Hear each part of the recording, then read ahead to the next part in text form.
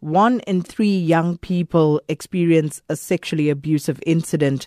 Last year, at least 784,900 young South Africans were sexually abused. For years, Childline has been playing a big role in the lives of vulnerable children, and the director of Childline in Gauteng, Lynne Cawood, joins us on the line now. Good morning, Lynne, and thank you so much for your time. Good morning, Sakina. I wish that we were talking under happier circumstances. Indeed, Lynne, but, I was saying earlier that it seems as though we are under siege at the moment. And in terms of the work that you do, have you noticed anything unusual? Is there a greater incidence with regard to child abuse at this time? Well, indeed. There does seem to be a changing face to and a change in the nature of abusive incidences. So the one thing that we have found is that the children who are being abused are getting younger and younger, and in fact the abusers themselves are also getting younger and younger. So if we look at the Optimus study of 2015, of that study, which found that 1 in 5 young people reported some form of sexual abuse within their lifetime, 2/3 of those were perpetrated by young people.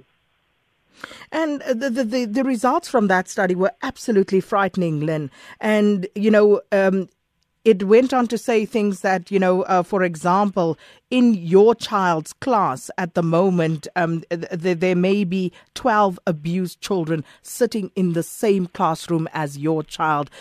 And that's horrifying. What can parents do to ensure that they keep their children as safe as possible?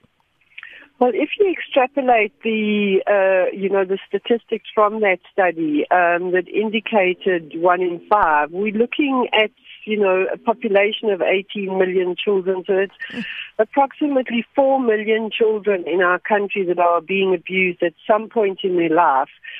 And most often by somebody who is known to them.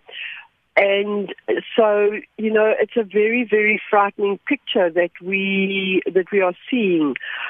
Children themselves are taking on the very negative influences that are perpetrated in our country, from the high levels of violence that are being perpetrated and are being experienced.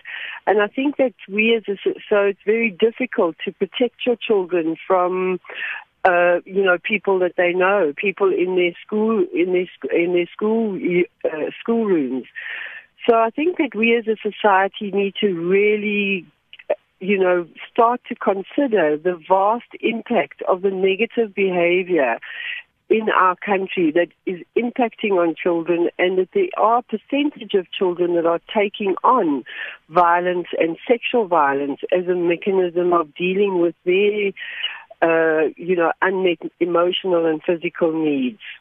As a society, Lynne, we are usually more prone to thinking that our girl children are more vulnerable. But that same study also revealed that in South Africa, boys might even be at greater risk. Exactly, and that is an area of grave concern for Childline, because traditionally, we have thought that girl children are more vulnerable, but in fact, boy children are equally and, as you say, if not more vulnerable to sexual and other forms of violence, specifically, physical abuse and bullying and that kind of thing. And so, for many years, we have ignored our boy children's need because we haven't had been fully aware of the extent of violence against boy children. And so the current political kind of trend of focusing on girls is going to have a very negative impact on young boys that are growing up that have experienced some form of sexual violence. And we do know from other research studies that young boys who have been offended against are more likely to become sexually violent themselves. It's not that every boy who's been sexually abused will become an abuser, but there is a higher propensity for that. And so we have to, as a society, address the vulnerabilities of all our children, both girls and boys. And in terms of the stats, Lynne, how rampant are these cases of child rape in Gauteng? And if possible, do you know the stats for other provinces as well?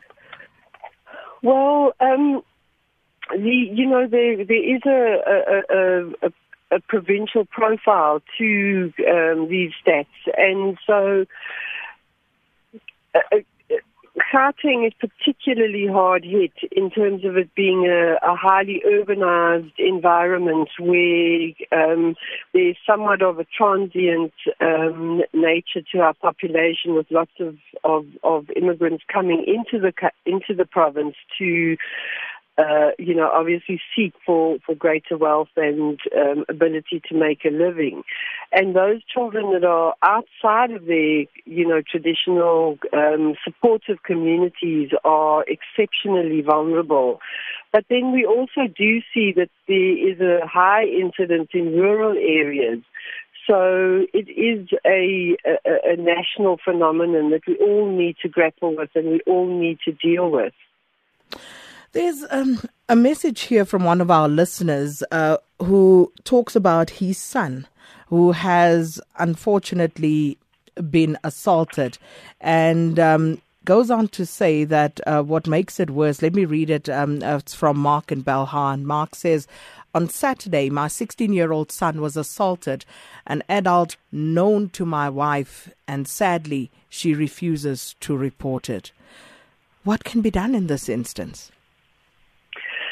Well, it is part of the legislation that all forms of violence against children do need to be reported, and it does, so that we can understand what the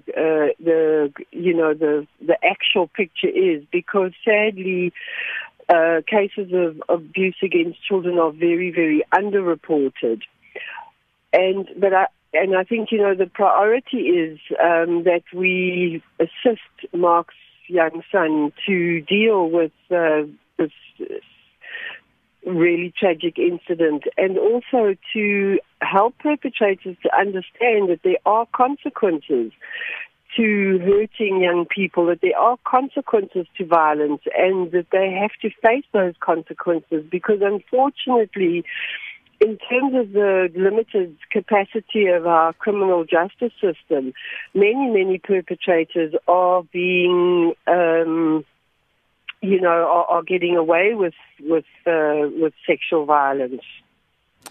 Well, then we're going to have to leave it there for now. Thank you so much for your time, Director of Childline in Gauteng, Lynne Cawood. And of course, we'll talk more about this on the forum at 8. But the comments coming through really, really heavy this morning, and understandably so. Many of you very angry, looking for drastic action to be taken against the criminal element. This one says, maybe that white judge was right about the rape and had to resign for telling the truth. But the bottom line is we need to stop this rape and killing now. And I mean now. And Martha concurs with that. Martha says, should a competent judge be suspended for implying that rape is part of our culture? We call it racism, but don't face the real problem in our country or in Africa, where soldiers are raping children. And I dread turning on the news bulletin. And a few others as well. This one says the sexual abuse of women is one facet of the widespread misconception that freedom means being above the law. And Itumeleng says we lost it all when we took God out of the life of our country. No law can police our conscience. We need God. And Dineo Babili says, if hearing a woman's cry and that alone doesn't strike your conscience, you're a mess. Evil in physical form is what you are. Just some of the comments there. The exhilarating Nedbank Cup is back with a bang. Be part of the exciting football and entertainment at the Nedbank Cup matches. Walala wasala. Grab all your Nedbank Cup tickets at the nearest Ticket Pro, Edgar's, Jet and CNA outlets nationwide. It's the Nedbank Cup. Kiona. Brought to you by the Premier Soccer League. I know where I'm at and where I'm going. I have vision, see beyond my means, dream beyond my goals. Blood, sweat, my every penny, it all goes into backing my dream. Now, I just need my money to back me. You've got what it takes to succeed. All you need now is a loan that pays you back. Get a personal loan of up to 200,000 Rand within minutes. You get flexible repayment terms and a great rate. Apply online anytime at nedbank.co.za/personal loans. It's quick and easy. See